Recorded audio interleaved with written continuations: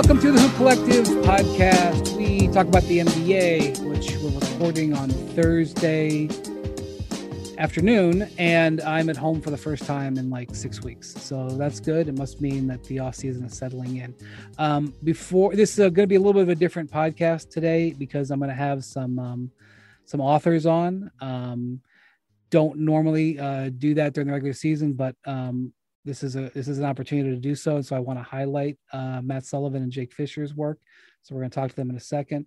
Before I do, we had a significant announcement at ESPN this week that our colleague Jackie McMullen is going to retire effective at the end of the month. If you are a listener to this podcast for any length of time, you knew that she was a central figure in growing and developing the Hoop Collective, a pillar of our Hoop Collective in so many ways, not just as a contributor to the show, but behind the scenes as well. And so we wish Jackie the absolute best. We obviously appreciate everything, and I appreciate everything that she's done for ESPN and also the NBA and also the sports writing world. So thank you so much, Jackie. You will always be welcome here, though, and enjoy retirement. Although I feel like she's going to stay in contact. She says she's not. She says, I'm done. I'm out of here. But I don't know about that. All right. So here we come with Matt Sullivan. Okay. So joining me, I don't always have, let's be honest with you, I never have guests on. But when the rare events that I do, it's often to have people talk about books because I've written 4 books, and I know that, when you are trying to let people know about a particular book, the audience that listens to this podcast is, type of audience that's interested in books, especially about basketball. Matt Sullivan is here. Matt, I don't actually read books anymore. All of my book consumption is on audiobook. Did you do an audiobook for this book, which I will tell you right now is called Can't Knock the Hustle? Inside the season of protest, pandemic, and process with the Brooklyn Nets superstars of tomorrow. I always love the tagline. The tagline is, I'm sure, was agonized by your publisher many times. It's too long. I tried to change it to super team instead of superstars, and I didn't want to put Nets in there because I didn't want people only in Brooklyn to read it because it's actually about folks all across the NBA. But to answer your question, I hate my voice and refuse to spend 12 hours reading it again when I read this thing ad nauseum. So my audiobook reader is great. I love audiobooks too. Right before I started writing this thing or reporting it, I listened to The Breaks of the Game, David Halberstam's classic In Bed with the Blazers back in the late 70s. And I think I stole a lot of the vibe from that in not just following one team, but kind of meandering through the league and the state of fame and power. And so I'm not saying this is a sequel to one of the greatest books of all time, but it was definitely in me. It was in my ears. Right. Well, my first sort of big book for a major publishing house, I did read the audiobook, and I thought I did fine. But the second time around, they were like, we're going to hire an actor. So maybe I didn't do fine, but it is very tiring. I'll tell you that. So before we talk about, to me, there's something very fascinating about this book and the Nets, which is what I really want to talk to you about. But first thing I'm going to ask you is, you got pretty good access for this book. At least you got interviews with the main characters, which don't always happen, especially in today's day and age when players have their own media companies. And even when they're willing to talk about a subject, they're going to control the 4 corners of the subject. So this is honestly a question as a reporter. I'm just genuine. How did you get people like Kyrie Irving and Kevin Durant to actually sit with you to do this? What I told Kevin Durant at the jump was that his whole saga in the Bay, Kyrie's soap operas in Cleveland and Boston, they've been covered ad nauseum, brilliantly by you in a villainizing way on Twitter. And I told him, no offense, but I don't really care about your on the court stuff. And my book does include a non-Nets flashback in each chapter, dating back to the decision and covering the entire kind of player empowerment movement and its influence. Shout out to your books for the inspiration, Brian. But, I told KD that I wasn't digging for dirt, and I think I was straight about that. Now, still, you plant the seeds with 400 plus interviews and something's going to blossom, right? But something like Kyrie, unprovoked, sending me a 67-page Supreme Court ruling on indigenous land rights and going off on mental health and more. But I honestly think it's just because I was asking questions as an intellectual peer and not a longtime NBA sports reporter. I had edited the likes of Howard Beck and Jonathan Abrams and Tom Haberstroh kind of behind the scenes, but these guys didn't know me in the locker room. And so I came in with my fancy clothes and nice sneakers and asked Kyrie about Kobe. What did you wear? What were your shoe choice that you wore to these interviews? Was that important? I assume that's important for these guys. That definitely. I didn't wear their shoes, but I wore, the Jordan 3s that had the special Chicago logo on the back, and that impressed Wilson Chandler. And then he started going off on the NBA as a plantation. I wore my brand new Devin Booker versions of the Air Force Ones, and Kyrie was wearing them on the same day. And so we kind of gave each other a nod. And there was reading too. I would drop off, when Kyrie was coping with Kobe, I dropped, maybe I was kissing his butt a little, but dropped off a Black Elk teachings from the Sioux Nation, which, I know you've been deep inside the head of Kyrie Irving yourself, including. I don't even know where I've been. Honestly, I don't. He's one of the most. I don't even know, but I mean, I'll just say about Kyrie before you go on. I don't want to interrupt you. Is in 20 years of covering the NBA, there's nobody like him I've ever covered, and he's a breathtaking player.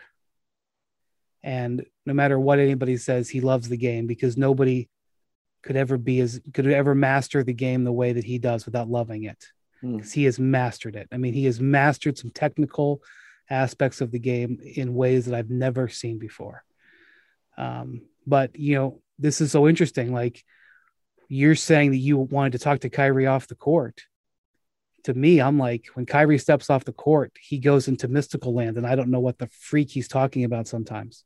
Well, he's hard to get to know, right? I mean, he's constantly evolving and blabbing, and I think his people around him tell him to be more concise, clear. I mean, Kyrie also hasn't agreed to a single on-the-record sit-down interview with a reporter, at least one that wasn't on his own media platform or on the Nets broadcast partner, since he joined the Nets. Really, I mean, right. This is why I'm starting off asking this. I mean, there's things I can and can't talk about with journalistic rules, but I mean, and apparently Kyrie has a big interview coming on this Players TV startup that he put $500,000 into, and get this, Kyrie is apparently directing a documentary about himself, and so that should be pretty postmodern or ancient, or all of the above. I mean, Matt, I have no idea. Like you say that, I have no idea. Like, honestly, like I'm. This is gonna sound funny. Like, it honestly could just be like colors and shapes. Totally. I don't know what makes him tick. I really don't. I think he's figuring it out. I mean, he's at once more transparent than a lot of players and more guarded, because he was so villainized as a young man. And I think, KD says, it's just because he wanted to leave Boston and he wanted to leave Cleveland, player empowerment, yada, yada. But I think he's legit figuring it out as a man, how to do fatherhood the right way, now that he's kind of had a son with a partner rather than not with a partner, and how to do activism and humanitarianism, how to actually show up for his teammates and not just be that guy who disappears for days at a time. I mean, I think there's a whole chapter in my book, Brian, and I won't totally spoil it here to ruin anyone's beach read. You can pick it up at your local bookseller. But, I'd venture to say that it's the most fair and accurate 21 pages on this dude and his career. He's at home. He's alone with his kid and his nanny. He doesn't have people over. Colin Kaepernick isn't coming over for dinner or anything. He's injured. He's depressed, which he is open about. And he asks himself, when he's going to turn the corner. Where, he asks himself, is the corner? And so I think a lot of Brooklyn's kind of title hopes for the next several years really do depend on Kyrie finding himself on and off the court, because they're just inextricably linked. And as much as Kai claims to separate his day job from his, real world influence, and as much as he claims to block out the haters, even though that's clearly impossible for a modern superstar athlete, I think, Harden said it in a new interview that came out just the other hour. He says, quote, as long as we win and as long as we handle our business on the court, our work off the court will reach the same level. And I hope that's true. But, with this team, with these players, especially with Kyrie, the next soap opera is just around the corner, right? Right. So, I mean, this is the thing about this book, the access that you get with these players, particularly the stars, is very unusual in today's day and age for an independent reporter. Durant has the boardroom. He just had an interview that came out with Draymond Green, which was on the Bleacher Report, but was within Draymond's sphere. And they, in a strange way, threw Bob Myers and Steve Kerr under the bus. And it was such a strange conversation. I don't even want to talk about it because it was so ridiculous. But that's really one of the things I took away from this is man, you were able to convince these guys. And did you know them? Did they know you from Adam when you approached them? No. Right. I mean, I had even more remarkable. I had my spiel, that I'd done this and I'd worked as a non-sports journalist and led an investigation. Yeah. I mean, you worked at the that. New York Times, you worked at the Bleacher Report, you worked at the Guardian. I don't know. I probably should have given you a bio, but I didn't want to take up too much time with it. But, you are not a traditional NBA reporter, I think. But I think that they, there's a revisionist legacy polishing to things like that Draymond interview, which, as I said, is basically a vehicle for Draymond's second career and a way to kill a half hour when these guys are coming back from Team USA practice in Vegas. I think on the same day that KD was in a hotel room with Kanye listening to his new album. And, I think that, as many things do, have the veneer of player propaganda on their own media outlets. I think they even hashed out that whole Clippers argument on KD's podcast back in April. Right. And I think, and still KD, as I report in my book, he had told a longtime confidant that one of the reasons he ended up leaving the Warriors was because he thought Steve Kerr wasn't holding Draymond accountable for these outbursts. That, that and all the attention Steph got, which KD has also denied on his Twitter Spaces propaganda hosted by his podcast co-hosts. But it's true. He said in private that that's true. And so I would go get these sources on the record. I mean, that you need a ton of on background, unquoted sources to put together the detail that goes into a long book. But I got a lot of people on the record just because I went there.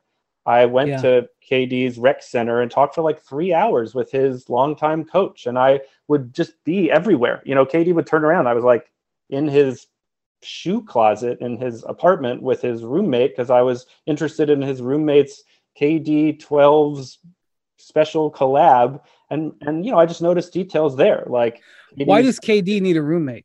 Split the rent? He's got two roommates and the security guard who got in that little tussle with PJ in the conference finals. Yeah. I think it's, I don't want to say it's the infantilization or the, simplification of KD as a dude who smokes weed and plays video games. It's an entourage. I mean, it's a straight up entourage. He's pushed people away from his inner circle, which he said in the Draymond interview. He pushed away his mother, people taking advantage of his money. And he keeps his circle pretty tight. But I also think the Kevin Durant boardroom veneer, nail polish, manicuring is a lot of people, putting his name on things. And to some extent, as some of the startups who have taken investments from 35 Ventures have said, is just kind of a publicity stunt. And then they don't stick around for very long. And look, Rich Kleiman and Kevin have done phenomenally well for themselves by using the clout for technology, and good on them. But it's just interesting to see what KD is passionate about and what he, follows in LeBron's footsteps a lot. Right. This has happened with LeBron too. LeBron gets in on deals because they get to say LeBron is on the deal. There's a value to that, and LeBron reaps that value in investments. And, if LeBron's going to invest in your company, he's going to invest at a certain discount, if it's even investing at all, where you give him equity. And if you want to be able to say that LeBron invested in your company, it's one thing to be able to say that LeBron invested in your company to other investors to give money. That's one sort of price cost. If you want to say publicly that LeBron is investing in your company, that's that's going to cost you even more. And and Kevin, especially when he was with the Warriors, and there was Silicon Valley IPO opportunities, walking in the first 5 rows of the Oracle Arena every night for 3 years. He took, I don't know if he took full advantage, but he took advantage of it, and he got in on some investments. And I mean, you hear he's an investor in these various products. You never know how much he got in for, whatever, but he's, I don't know if he's hit any grand slams, but he's hit some homers. He's hit some doubles. Yeah, but I think as you document in LeBron Inc., LeBron has set the template, but they've also made some smart moves. Mav getting in early on Beats, which made them $1 gazillion. And I think in tracing the history of the player empowerment, picking up where some of your and Dave's books left off, a lot of people are just trying to copy LeBron. A lot of people are trying to do the anti-LeBron, be the non-LeBron, the Spencer Dinwiddies of the world, trying to IPO their own contracts. And then there's someone like Kyrie who is legitimately trying to, also figure out how to rebuild his high school and pay tuition without taking credit for it, while LeBron has a show on Quibi about I Promise, right? And I think that's the duality that I didn't really want to psychoanalyze the difference between Bron and Kai, because it's been, again, written about ad nauseum. But I do think it's interesting that Kyrie is trying to develop his own personal brand without taking credit for any of it. And that represents, I think, a departure and maybe a divide, again, without being too divisive, between the mainstream, safe, A-list way of approaching things, even when it comes to activism, to the bubble, to, Black Lives Matter T-shirts. And then you've got the Kyrie version of the kind of rebel camp that would buy a house for the family of George Floyd and not say anything about it, that would, as detailed in a part of the book that's excerpted on The Undefeated, try to do this boycott of the bubble, but kind of fail because he can't unite those two wings of, the LeBron class. I don't know if Kyrie's a uniter of anything, but yet he does so much good. He's a very difficult man to understand, and you're right. But that's here's honestly, Matt, here's what I actually wanted to talk to you about, because I think this is the most in-depth thing that you can see written on the Nets, who are probably going to be the team of the next 3 to 5 years, although who knows. In my 20 years covering the NBA, I'm not sure a more fascinating thing that I've ever seen is Kyrie Irving getting Kevin Durant to marry him, essentially, to couple with him. Doing it in Brooklyn, when you really look at it, what Brooklyn had done and what it offered, doing it in Brooklyn isn't really, I got that. That was a unique road, but it wasn't a road that didn't make sense. It was a moment where, you could go into the Knicks or the Nets, and you took the Nets, and it was the same, sort of time where Kawhi could have had the Lakers or Clippers and picked Clippers. Same with Paul George. The Nets Kenny Atkinson wanted Kawhi for the record, but I know what you mean. It's like there is the easy public excuse of saying, oh, beautiful practice facility and a great GM and great pieces. And remember, Kyrie got in trouble for saying they need more pieces, and the new owner and a great city. But I think really it was a franchise that they could control top to bottom. And Kyrie and KD, I was there, the All-Star game when the kind of Zapruder tape of 2 max slots went viral. We're all trying to read their lips, but and probably a lot of people presuming that they meant the Knicks. But as I report in my book, they were at a kind of low point in their lives earlier than that. In January 2019, KD comes up to play the Celtics with the Warriors. They have dinner at Kai's place in the Boston suburbs. And Kyrie had been through this rough period since you visited the Standing Rock Reservation with him. And then his grandfather died. And as he told KD, after that point, basketball just wasn't the most important thing to me, which I believe. KD didn't like his situation for reasons I mentioned. And it was just kind of like, okay, Brooklyn. And I don't think it was Kyrie necessarily playing recruiter so much as downtrodden friend. They had been through this thing that they kind of cheesily call the top of the mountain, right? They'd won already. They didn't need that, but they wanted that feeling. And I think they had the opposite of that feeling being, second fiddle, even though they're the best, like KD and Kai, still feeling this desire to build something on his own terms. And I'll stop right there. KD doesn't play second fiddle to anybody. This man is such an incredible talent. Anybody who doesn't think that guys, the Warriors, they won in 2015. They were a great team, but that finals could have gone either way. Okay. They won. It was great. They won. Awesome. Okay. 2016, they lost. They should have won, but they lost. And I'm telling you, the 2017 Cavs were the best team LeBron maybe has ever been on. So Kevin Durant won him that title. I mean, like, it's crazy to me that people delegitimize. I mean, this is a soft spot for me, Matt. People who delegitimize NBA titles because they're so damn hard to win. Okay, in 2018, the league had been sort of defeated by the Warriors at that point. Kyrie had broken off and the Cavs got their wheezing and coughing. They could have won that title without Durant, but the league got broken because of the 2017 Warriors with Durant. Durant doesn't owe anybody anything. He doesn't owe anybody anything. But that's exactly what he told Gordon Hayward told me that's what he said in terms of loyalty when Gordon was thinking about leaving Utah, which every player kind of wants to leave Utah.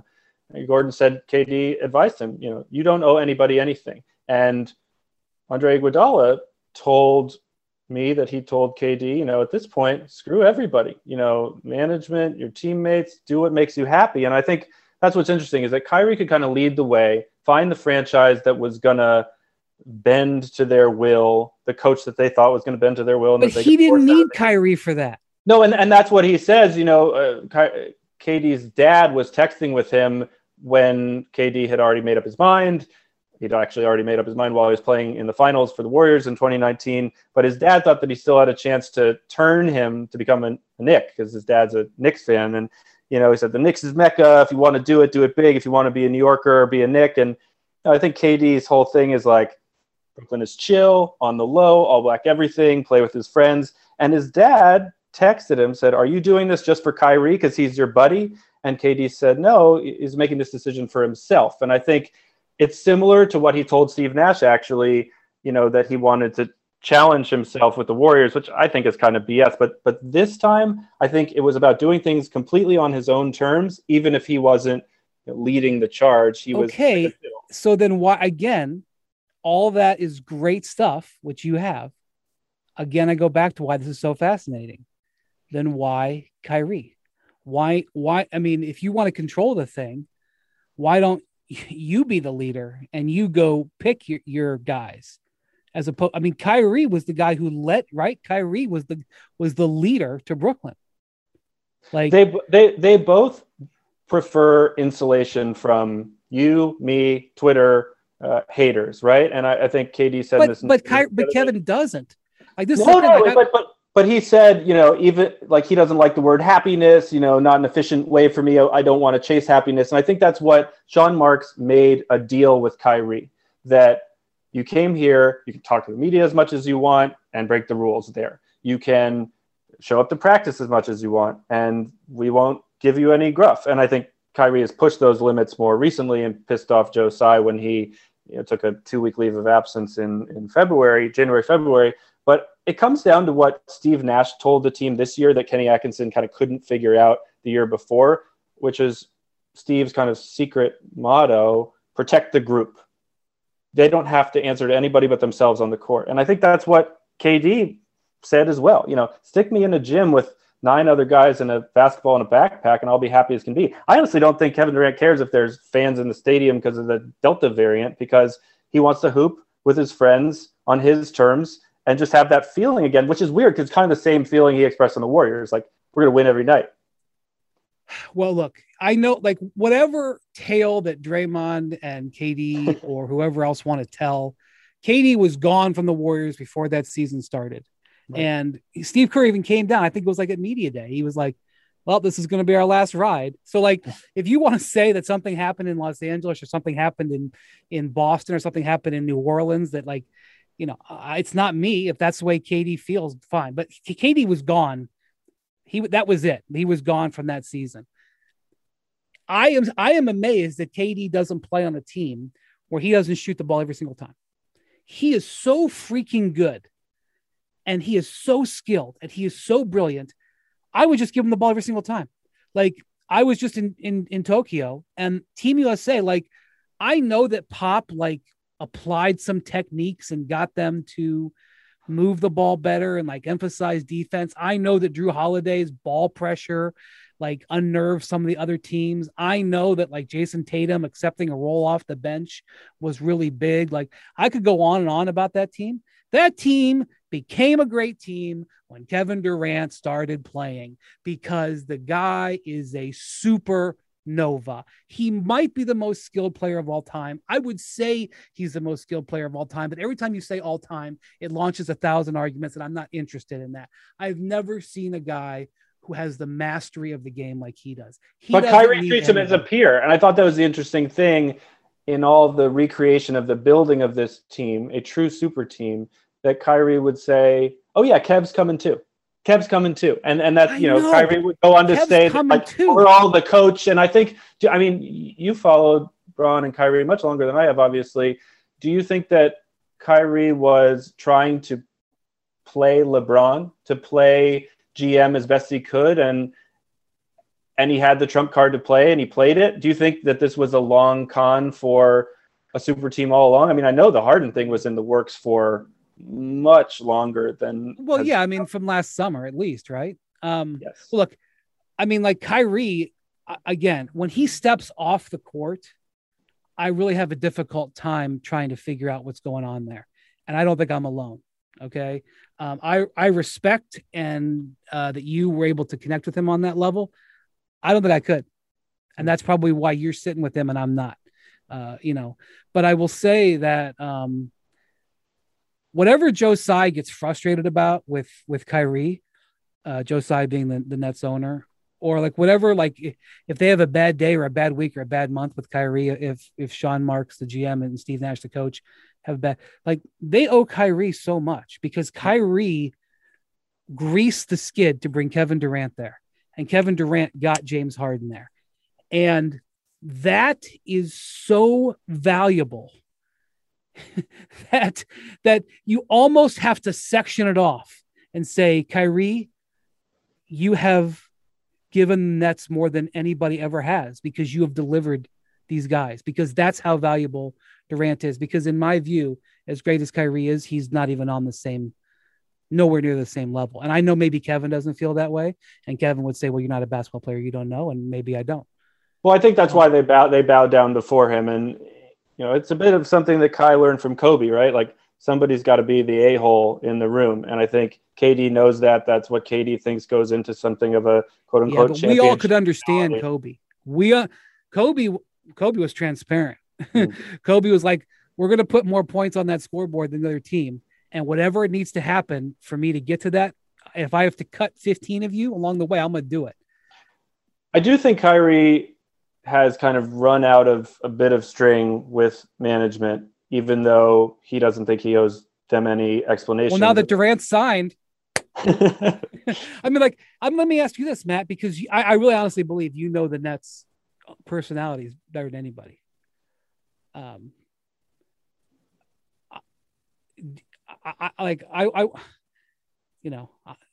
wonder if Sean Marks had the same types of conversations that you've had with these guys. So let me ask you this. Durant has signed his extension. Kyrie is eligible for the same extension. Kyrie has openly said numerous times, basketball is not the most important thing to me. Like I said, Kyrie has given the Nets this gift. Can you sign a guy to a $200 million extension or whatever the number is who isn't 100% committed to that job? Joe Tsai can certainly afford it, but I don't think... Well, that's not the question. No, of course, but I don't think the Nets owner was happy at all when Kai failed to properly communicate why he was ditching the team in late January and early February of this year. That quote, pause, it was described to me by people who are still very close to him as a kind of spiritual, mental, and emotional break, which was very much precipitated by the Capitol riot and the lack of charges against the cop who shot Jacob Blake, and coinciding with his partner being pregnant with his first son. And so, look, for the first time in a long time, Kyrie apologized. He wanted to apologize, and he knows that he brings this stuff upon himself. He's becoming slightly more self-aware, just like he did, apologize for the Boston fans distracting his team the season before. But it's a question of whether that self-awareness can be consistent and whether a humility that he occasionally expresses in what I think he would admit is a vacillation between being locked in and being somewhat depressed and inside himself. He's said, kind of jokingly, I could see myself disappearing off into the desert with a cloak and growing out my afro. I do think people very close to him have expressed that they think he could retire early, that they wouldn't have been surprised if after Kobe's death, if he just never played again. But I do think he has a legitimate sense that he needs to lock in a little more, that this is an easy championship with him and James and Kev healthy. And so I think that question becomes harder 2 years from now, 2 titles from now. He did say he wanted his goal, which is, again, sort of the delusions of grandeur, and especially Kyrie. When he got to Nets, he said he wanted to win multiple championships with the Nets. He wanted to be considered one of the greatest point guards of all time, which his trainer then told him, well, you're not even the best point guard in the league right now, which is, who knows, maybe why doesn't consider himself a point guard anymore.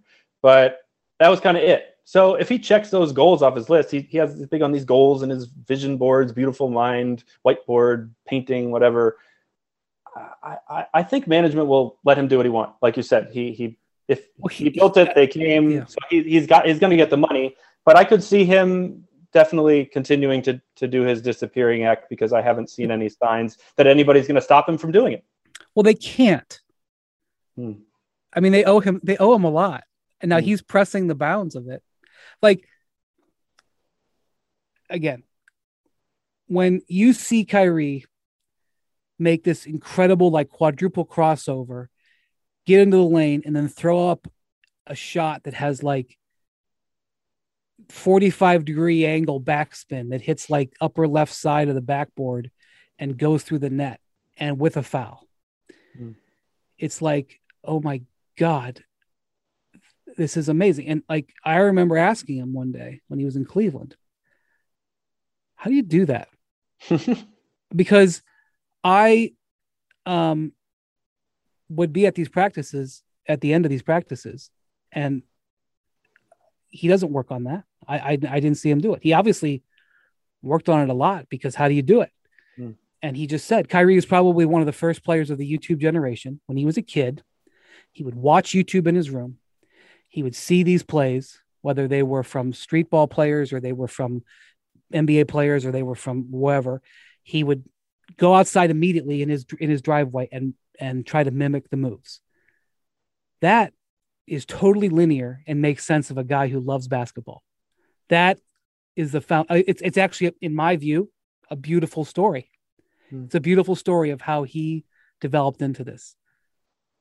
I can't find the linear with Kyrie anymore. The linear is gone, and that's fine. But you have to make decisions as an organization based on linear stuff. We got 82 games and we got 4 rounds of playoffs. We're running horns on this one. We're running a 1-3 pick and roll over here. I mean, there are days, Brian, when he is not in that razzle dazzle mode at all. There are weeks when his philosophy changes to, well, I'm not here to dance, which I think is a very mature approach, but you can also see it in his face. He looks like a, sad puppy dog face. He looks he looks depressed on the court, and he did when he got back from that leave of absence. And I think, look, there's a lot of rumors that fly around press boxes in general, but especially about this guy that I found it kind of seedy to dig into. So I'm not going to get into that, but I do think there's a psychology and a mental health aspect to this that he is very transparent about. And Jackie McMullen is incredible, but I think there was a quote in her story when I was first reporting this book that was taken way out of context about his quote unquote mood swings. And he said, mood swings are okay. And I think he still rides and dies by that. But I think he, in public, but I think in private, it's gnawing at him still. And he doesn't know what he wants to be. He doesn't have a linear track, and he is unpredictable to himself. And I think that's dangerous for the Nets. They know it. I'm not saying James Harden was an insurance policy, but there could very well be Kyrie disappearing for games during the regular season next year. And I could see him disappear. There was something I said on another podcast that got taken out of context about, they might be listening to trade offers. I think it's about being fed up with a player, and Sean Marks listens to everybody. I don't know. But you tell me, do you think Kevin Durant would stab his buddy in the back if it came to that, now that he's got his other buddy there? I don't know. Maybe that's speculation, but I think Kevin could shoot the ball every single time, and it would be smart basketball. It's not the way he plays. It's not the way he wants to play, and I appreciate him for that. I think I have absolutely nothing. I don't have one criticism for Kevin Durant's game at all. I think he's absolutely brilliant. And if he is happy with Kyrie there and he wants Kyrie there, then the Nets have to keep Kyrie there.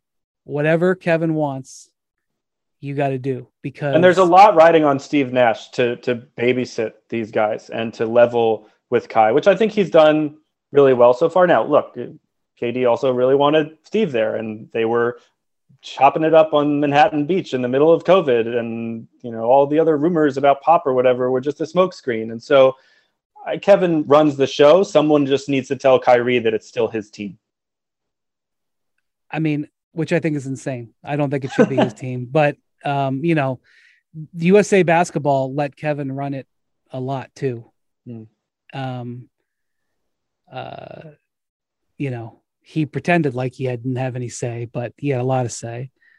And same with Kenny Atkinson getting fired. I mean, there's a long section in my book that I was surprised people were as open as they were about, but the sky of the Slim Reaper definitely came down. I mean, Kenny, who's now Kerr's assistant with Golden State, he didn't know that he had KD pulling as many strings as he did.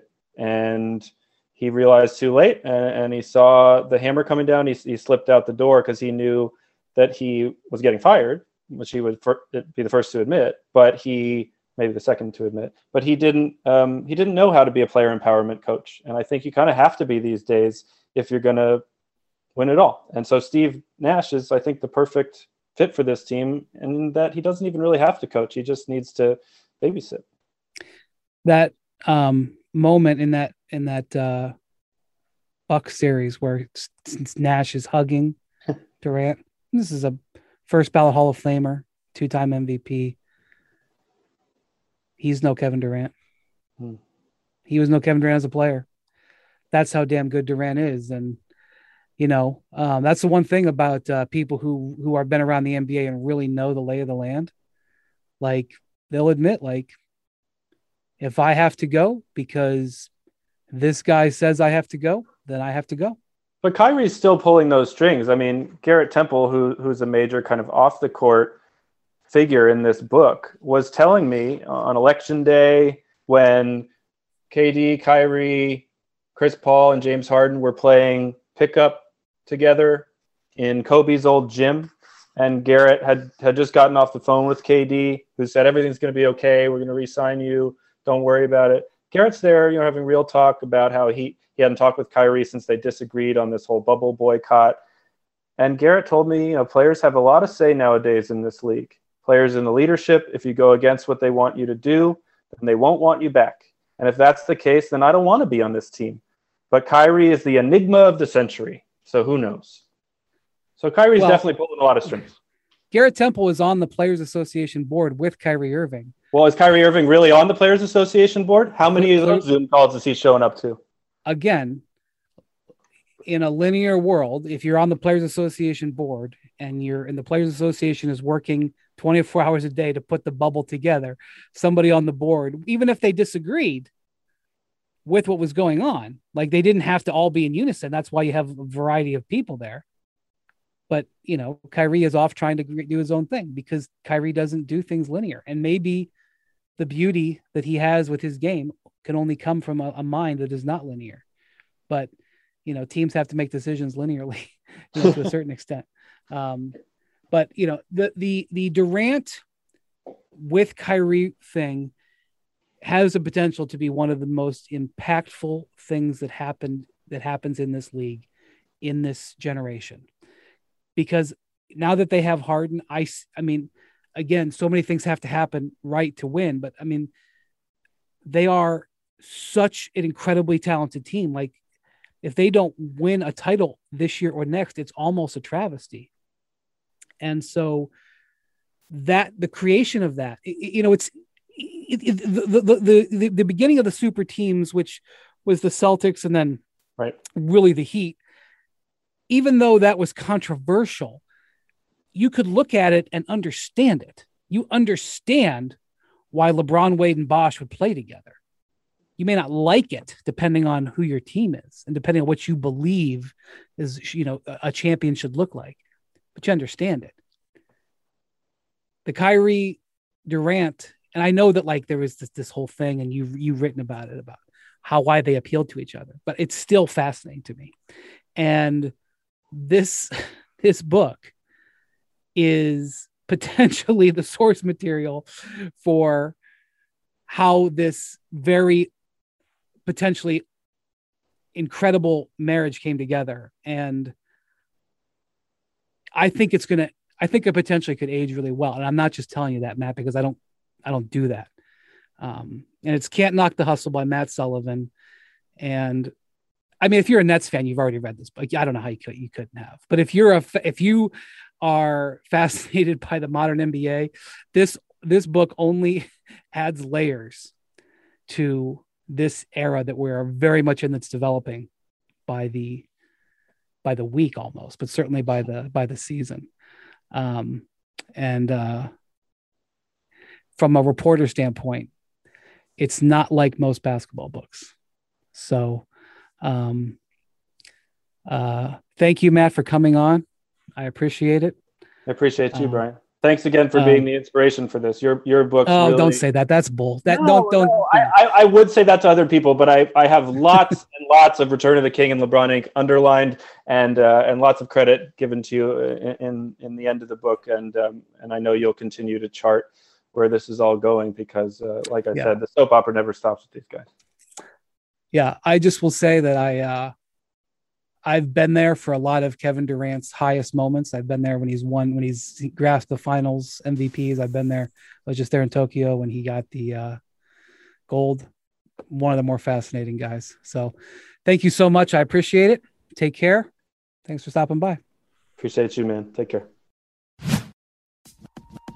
For the ones who get it done, Grainger offers high-quality supplies and solutions for every industry, as well as access to product specialists who have the knowledge and experience to answer your toughest questions.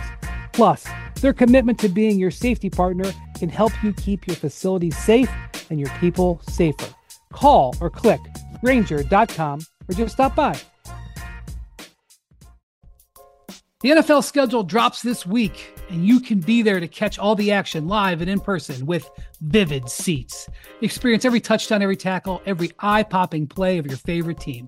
And to kick it off, Vivid Seats, the official ticketing partner of ESPN, is offering you $20 off your first $200 ticket purchase with code HOOP. That's code HOOP. Download the app or visit vividseats.com today. Vivid Seats. Experience it live.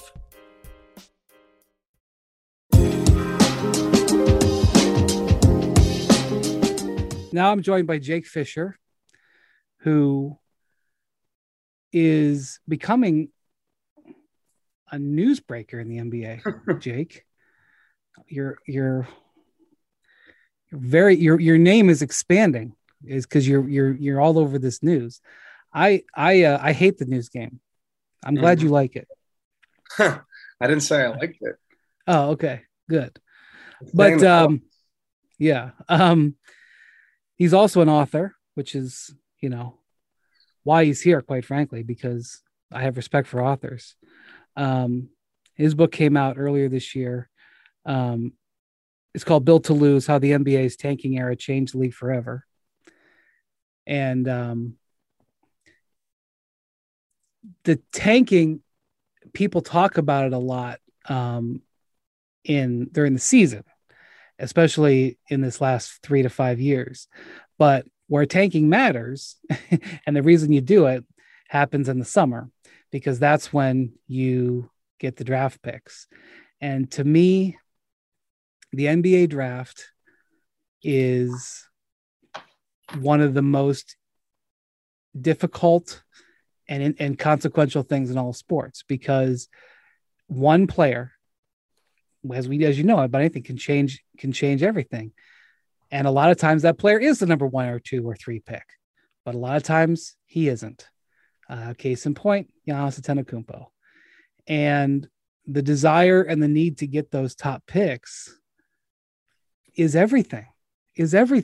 And, we just see this, we just saw Summer League, where so many of these guys are going to change these organizations because of the draft. And it's always been true, Jake, but it almost feels like it took Sam Hinkie to really crystallize just how all in teams have to be to do it. And I think, honestly, it's because for so long, former players were, you tell me if you think I'm out of my mind here. This is, I always thought that for so long, former players or lifelong basketball people were league executives. And you tell a guy who his whole life has been built on competition that you're not trying to win every game, and that just doesn't fly. And then a lot of owners felt the same way.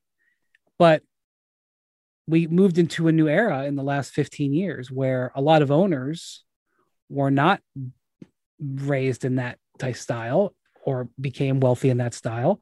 And a lot of the executives became guys who used spreadsheets and thought more analytically, not because they want people to take 3-pointers, but because they just looked at the lay of the land and said, it's kind of important to get a top 3 pick. Maybe we should do everything in our power to do a top 3 pick.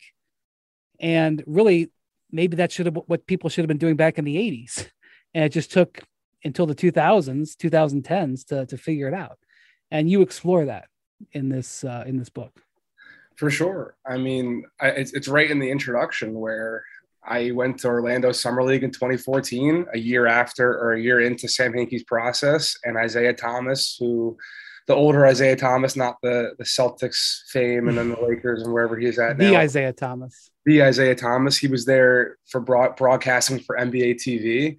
And he was talking about what the Sixers are doing as this affront to the game and how it was ruining professional basketball and sport as we know it, right? So I agree with your sentiment. And I do think that, the rise of analytical minded executives coming to power on the league, really helped push this strategy to the forefront too, being that it wasn't just Sam Hinkie at the time, right? It was, Rob Hennigan in Orlando as well. We had Ryan McDonough comes from Boston to take over Phoenix that same season.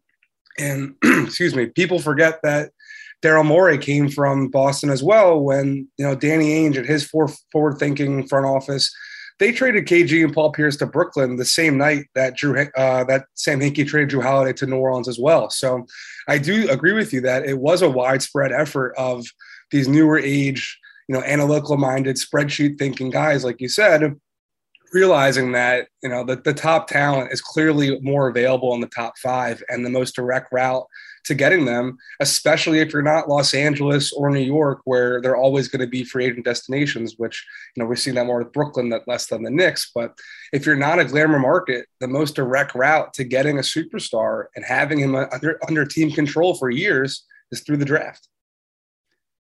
Yeah. And it really, the tanking issue is such a touchstone thing for so many people.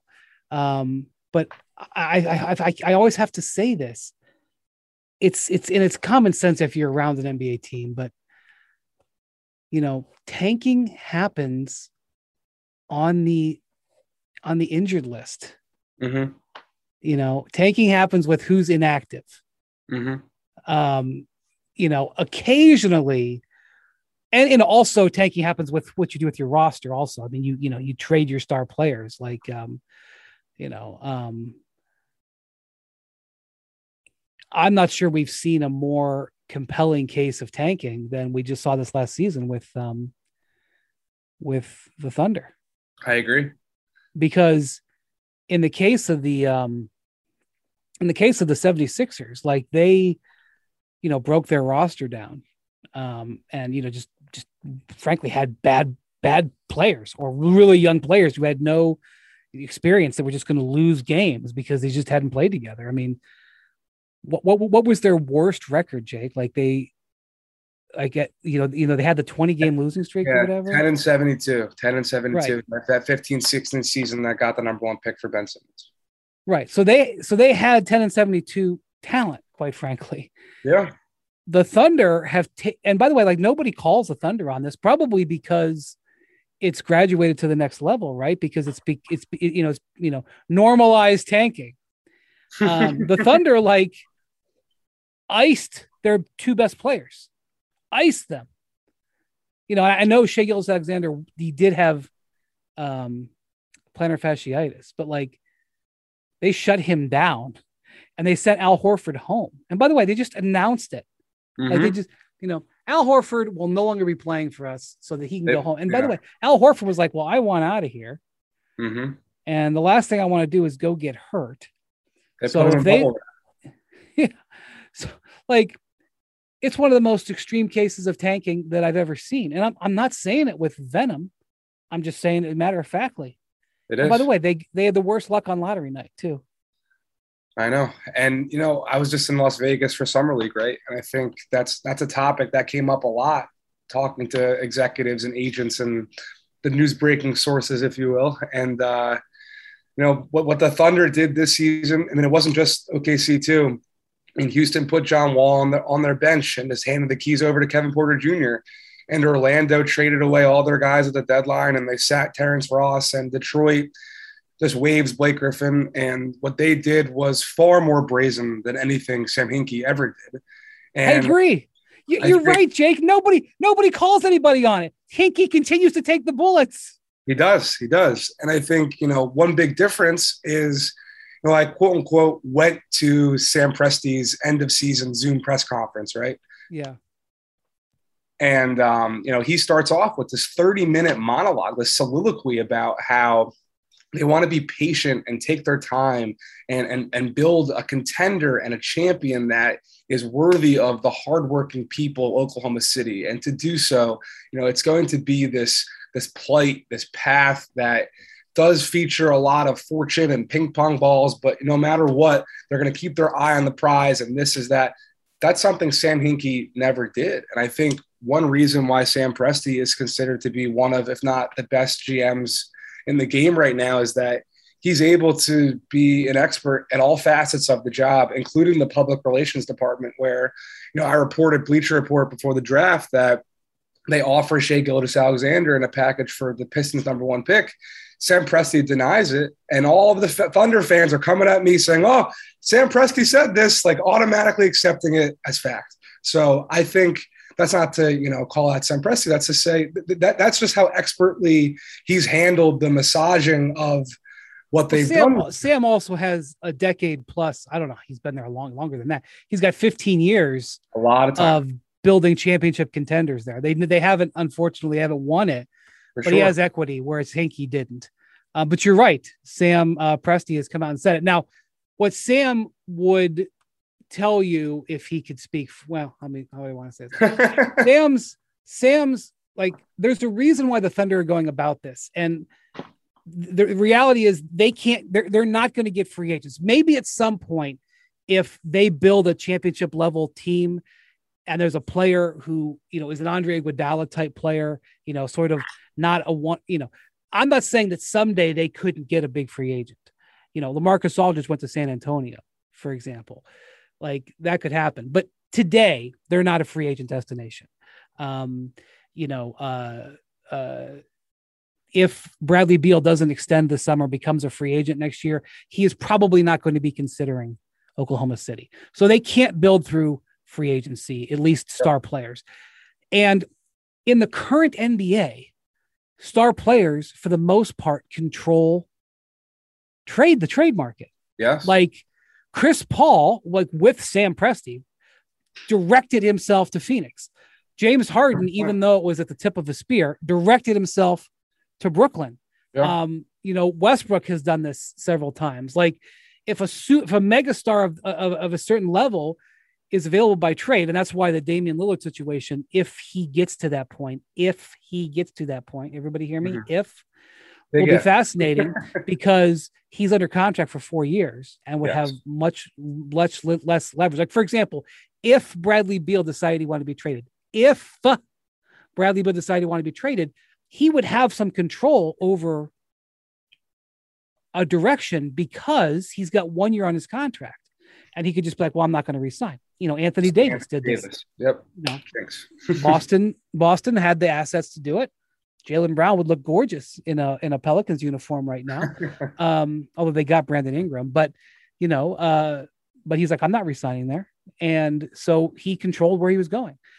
And right now, I don't think Oklahoma City, even with all those first round draft picks, like if Damian Lillard or Bradley Beal asked for a trade today, tell me who could put together a better package than Oklahoma City.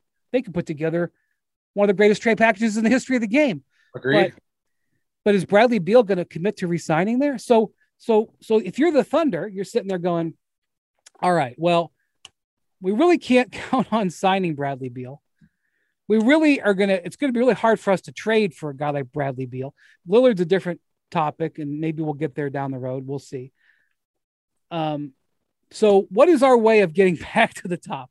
Our way of getting back to the top is drafting and developing players. So therefore, their focus as an organization is to do everything they possibly can to get and draft and get multiple bites at the apple, because they're getting a lot of draft picks, because sometimes you get Giannis at the 13th pick, and sometimes you get LeBron at the number 1 pick or whatever. But that's why they're doing it. Sure. But it is way more brazen than what Hinkie did. But yet, Hinkie was, the first through the door, right? The first through the door takes the most fire, right? For sure. And I think you hit on a really important aspect of this, which I kind of developed this thesis and pitched it around a lot of executives when reporting on the book. I think tanking played a big factor in furthering the player empowerment era, where you have multiple franchises saying we're willing to lose year after year after year just for the chance, not even a guarantee, just for the chance at being able to draft you. That's how important just one of you is, let alone if we get 2, let alone if we get 3. And I think, that's allowed players to realize, well, once I'm here, then you need to do everything I say, or else I'm going to go elsewhere.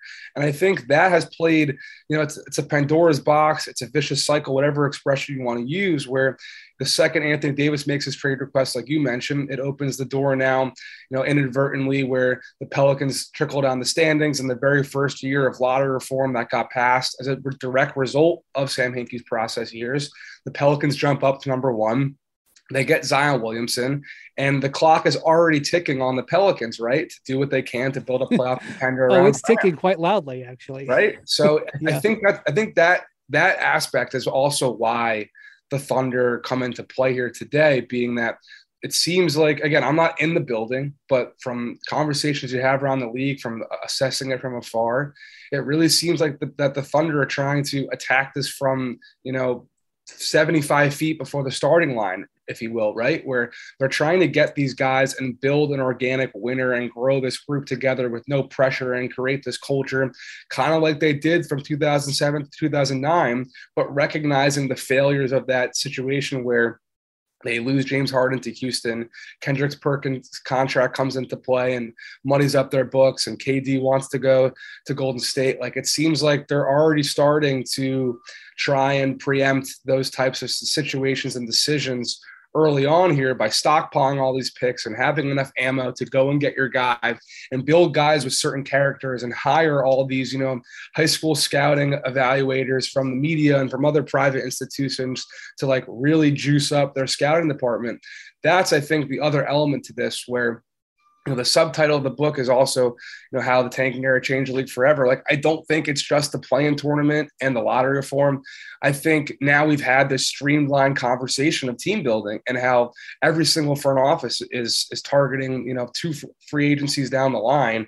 And I think that started with this whole draft, projecting out and trying to build your team and seeing what type of free agent, veteran talent you can add to your core 2-3 years in the future. And the Thunder might just be, the amalgamation of all those ideas coming together here. Now let's talk about the play of the week. The pressure to follow up Hypnotic and Cognac weighing heavily on the team. Hypnotic was in the cup, blue and ready for the play. And boom, Añejo Tequila came in with a smooth assist to Hypnotic's tropical fruit finish. Shaken, strained, poured. It was green and good. The playmaking splash shifted the tempo. Another great cocktail from the Hypnotic team. Every season is Hypnotic and Tequila season. Hypnotic Liquor, Bardstown, Kentucky, 17% alcohol by volume. Hypnotic reminds you to think wisely, drink wisely. You can now stream the most MLB games on DirecTV without a satellite dish. Yes, catch the clutch hits, strikeouts, grand salamis, web gems with nothing on your roof. So who's ever up there, whether it's the roofers, Santa, birds, old-timey chimney sweeps, moody teenagers, thrill-seeking raccoons, you name it, they won't find a satellite dish. But you will find your MLB games on DirecTV. That means DirecTV is your home for baseball this season. Root with nothing on your roof. Yes, stream your team. Call 1-800-DirecTV or visit DirecTV.com. Sign up today. Claim based on total games carried on sports networks. Sports availability varies by zip code and requires choice package.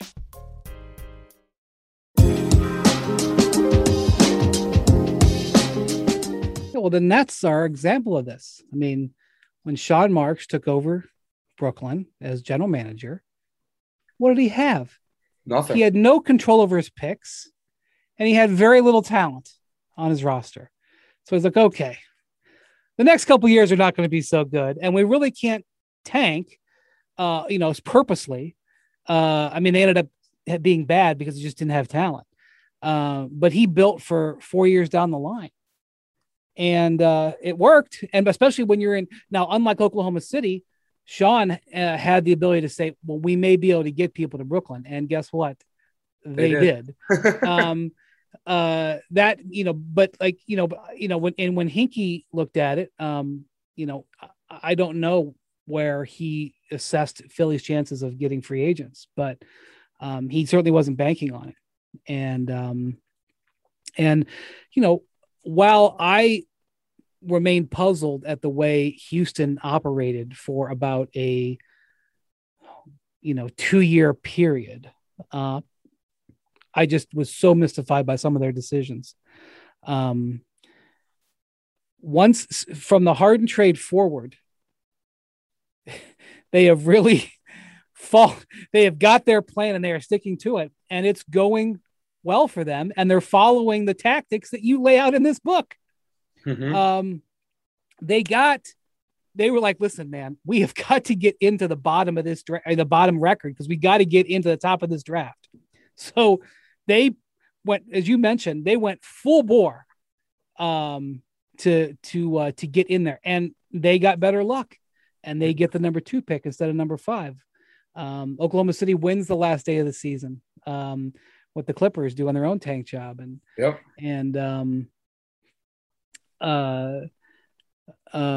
And now they have a whole bunch of young guys, and they're probably going to be awful again this year, but they're going to have a bunch of young guys being awful, which is the same idea that Oklahoma City has. Yeah. Like Houston basically went to the script. And, now if I'm a Rocket fan, I'm kind of excited to watch this season, even though they're probably going to lose 60 games. Yeah. I mean, I'm from Philly originally. That's kind of how this idea to be a book started, where I was coming up in my career blogging for Liberty Ballers at the same time I was in school in Boston and interning at Slam and using a Slam magazine credential to get into TD Garden. And I talked to any Sixers fan who was on board with the process. Like, those years were fun. There was no expectations. Any type of victory was a blast. Well, they were fun for you because you look at it analytically. I'm not sure how fun they were for the average Sixers fan, though. No, I disagree with you. I think a lot of fans look back at those years fondly. They look back at Jakar Sampson and Daniel Orton and Darius Johnson Odom and their favorite 10-day guy they had, and turning Robert Covington from a D-League #1 pick to a guy who's a sought-after free agent and someone that Portland's trading for to try to appease Damian Lillard. Like, I think the fans, at least the ones I talked to and the ones that were around and actually showing up to the arena at that time, they loved seeing, Bambies learn how to walk and run, if you will. So, but to the other effect of Houston, like, I don't think fans also realize how thin the line can be between contending and tanking. Like, at a certain point, you can turn that thing around pretty quickly. It's almost like flipping a coin, where with James Harden, right, they were right there year after year, right in the conversation for a championship. He wants out. They trade him. They have the number 2 pick. Same thing with Boston back in my book timeline, where they were obviously perennial contenders with the big 3. They lose Ray Allen to Miami. Rajon Rondo tears his ACL. They lose in the first round of the 2013 playoffs, and all of a sudden they're getting that, mammoth haul from Brooklyn back that turns into Jason Tatum and Jaylen Brown. And then they make a couple conference finals. Like, I think that's also part of this equation now, where these front offices realize you can flip this thing around pretty quickly, push your chips on the table and look like the Atlanta Hawks or the Phoenix Suns. Like, you can be out of the playoff picture and right back into the conference finals and the finals pretty soon if you get the right talent. Because in the NBA, that's why tanking, I think, is so prevalent in this league versus others too. As much as there's the cliche that the quarterback is the most important position in all professional sports, we've seen it with, LeBron to like Luka and Trae Young nowadays, right? Where one singular talent, let alone 2, if you get a couple of them, there's only 5 guys on the court and they play both sides of the ball.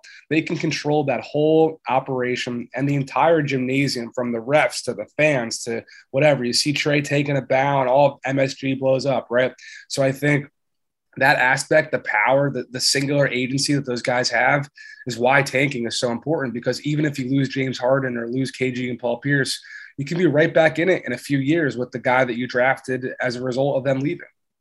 Yeah, I mean, I'm not that big of an NFL fan, but as somebody who is in, whose life is the NBA, when the Jets won that game last year and gifted, look, and I don't know if Trevor Lawrence is going to be Joe Montana. What do I know? I mean, but I know that a lot of people thought he was, and the difference between him and the other candidates was a gap. Like the Jets winning that game, like for an NBA fan, to guarantee that the Jaguars were going to get the #1 pick, like it's a head slapper. I mean, it's a head slapper, but it is an indication of how different the sport is, because if there was an equivalent of a Trevor Lawrence in the NBA, you would see maybe a longer than a year battle, because they knew Lawrence was going to be the #1 pick for 2 years. If another LeBron James came to today, and if there was somebody who at age 16 or 17 had that type of talent, who knows what we would see for the 2-year window before he would have been drafted. LeBron would have been the #1 pick as a high school junior. Yeah. I mean, who knows what would happen in today? Well, let me ask you about today, though. Yeah. In this exact moment right now, there aren't many teams tanking in the NBA. The number is way reduced from there was like 2-3 years ago. Even though it looks like we're at a point where there is some pretty significant talent coming in, to the league.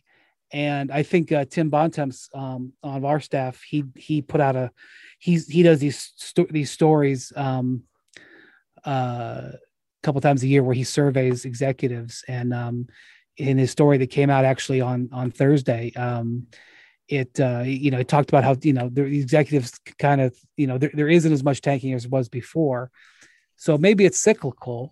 But why do you think that right now maybe there's less? By the way, that's another reason for Oklahoma City to do it, because if other people are trying to compete, going against the grain makes it more valuable. But what about in the current, like this season coming up? I think Oklahoma City and Houston are probably there, but I don't know if there's anybody else. Yeah, I would agree with that to a certain extent. I will say, I think the 2019 lottery reform definitely dissuaded a lot of people from the odds. And we look at what happened this year with Cleveland jumping up and Toronto jumping up.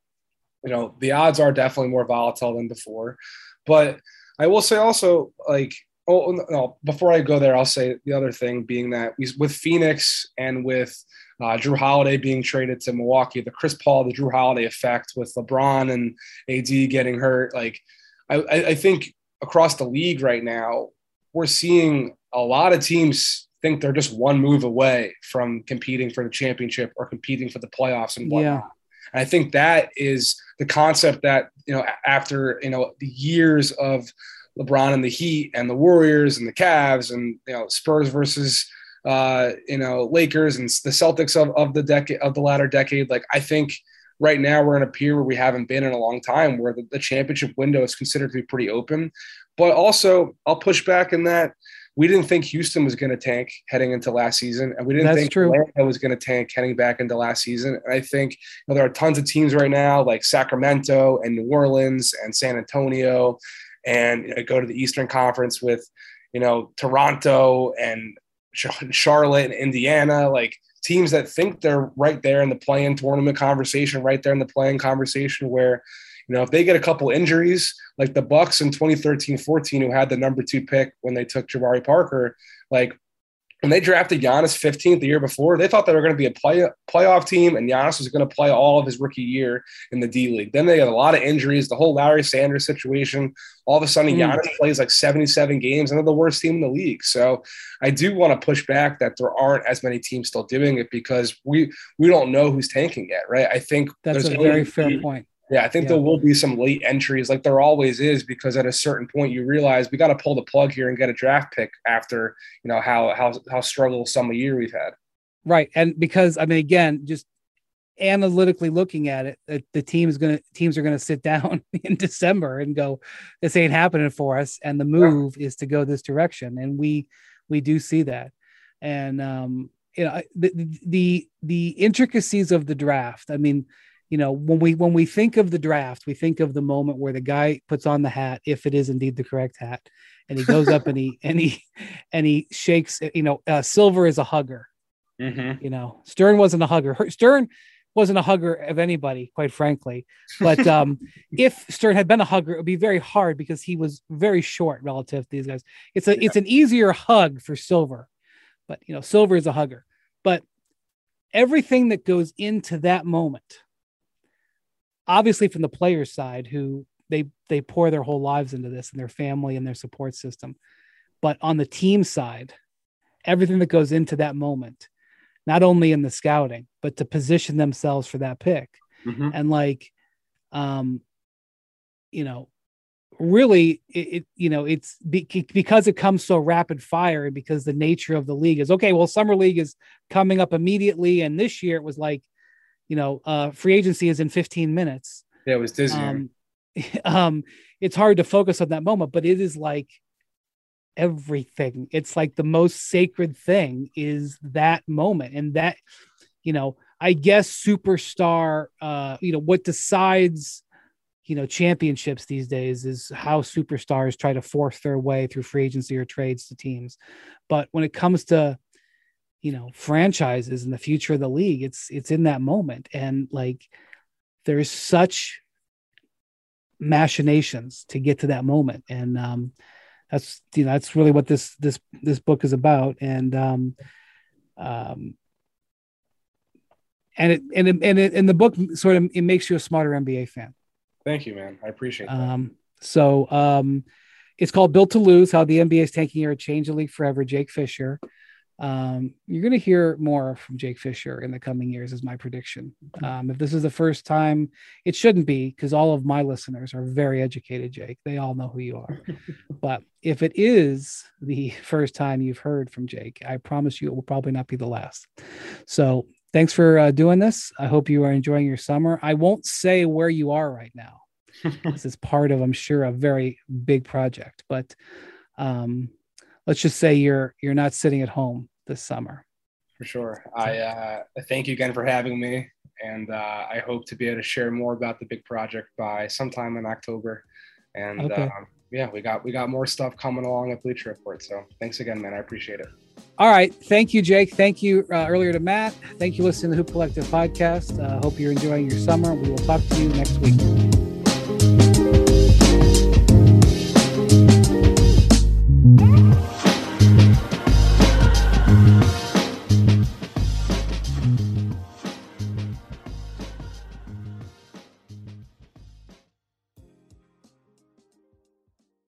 And now, two pigeons bemoaning the fact you can stream DirecTV satellite-free. You see this? A family watching baseball on DirecTV with no satellite dish in sight. Let's heckle them. You call that changing the channel? Choke up on the remote, buddy. I hope getting all these games on DirecTV makes up for your mother not pre-chewing your sunflower seeds. DirecTV has the most MLB games. Call 1-800-DirecTV. Claim based on total games carried on sports networks. Sports availability varies by zip code and requires choice package. Terms and restrictions apply.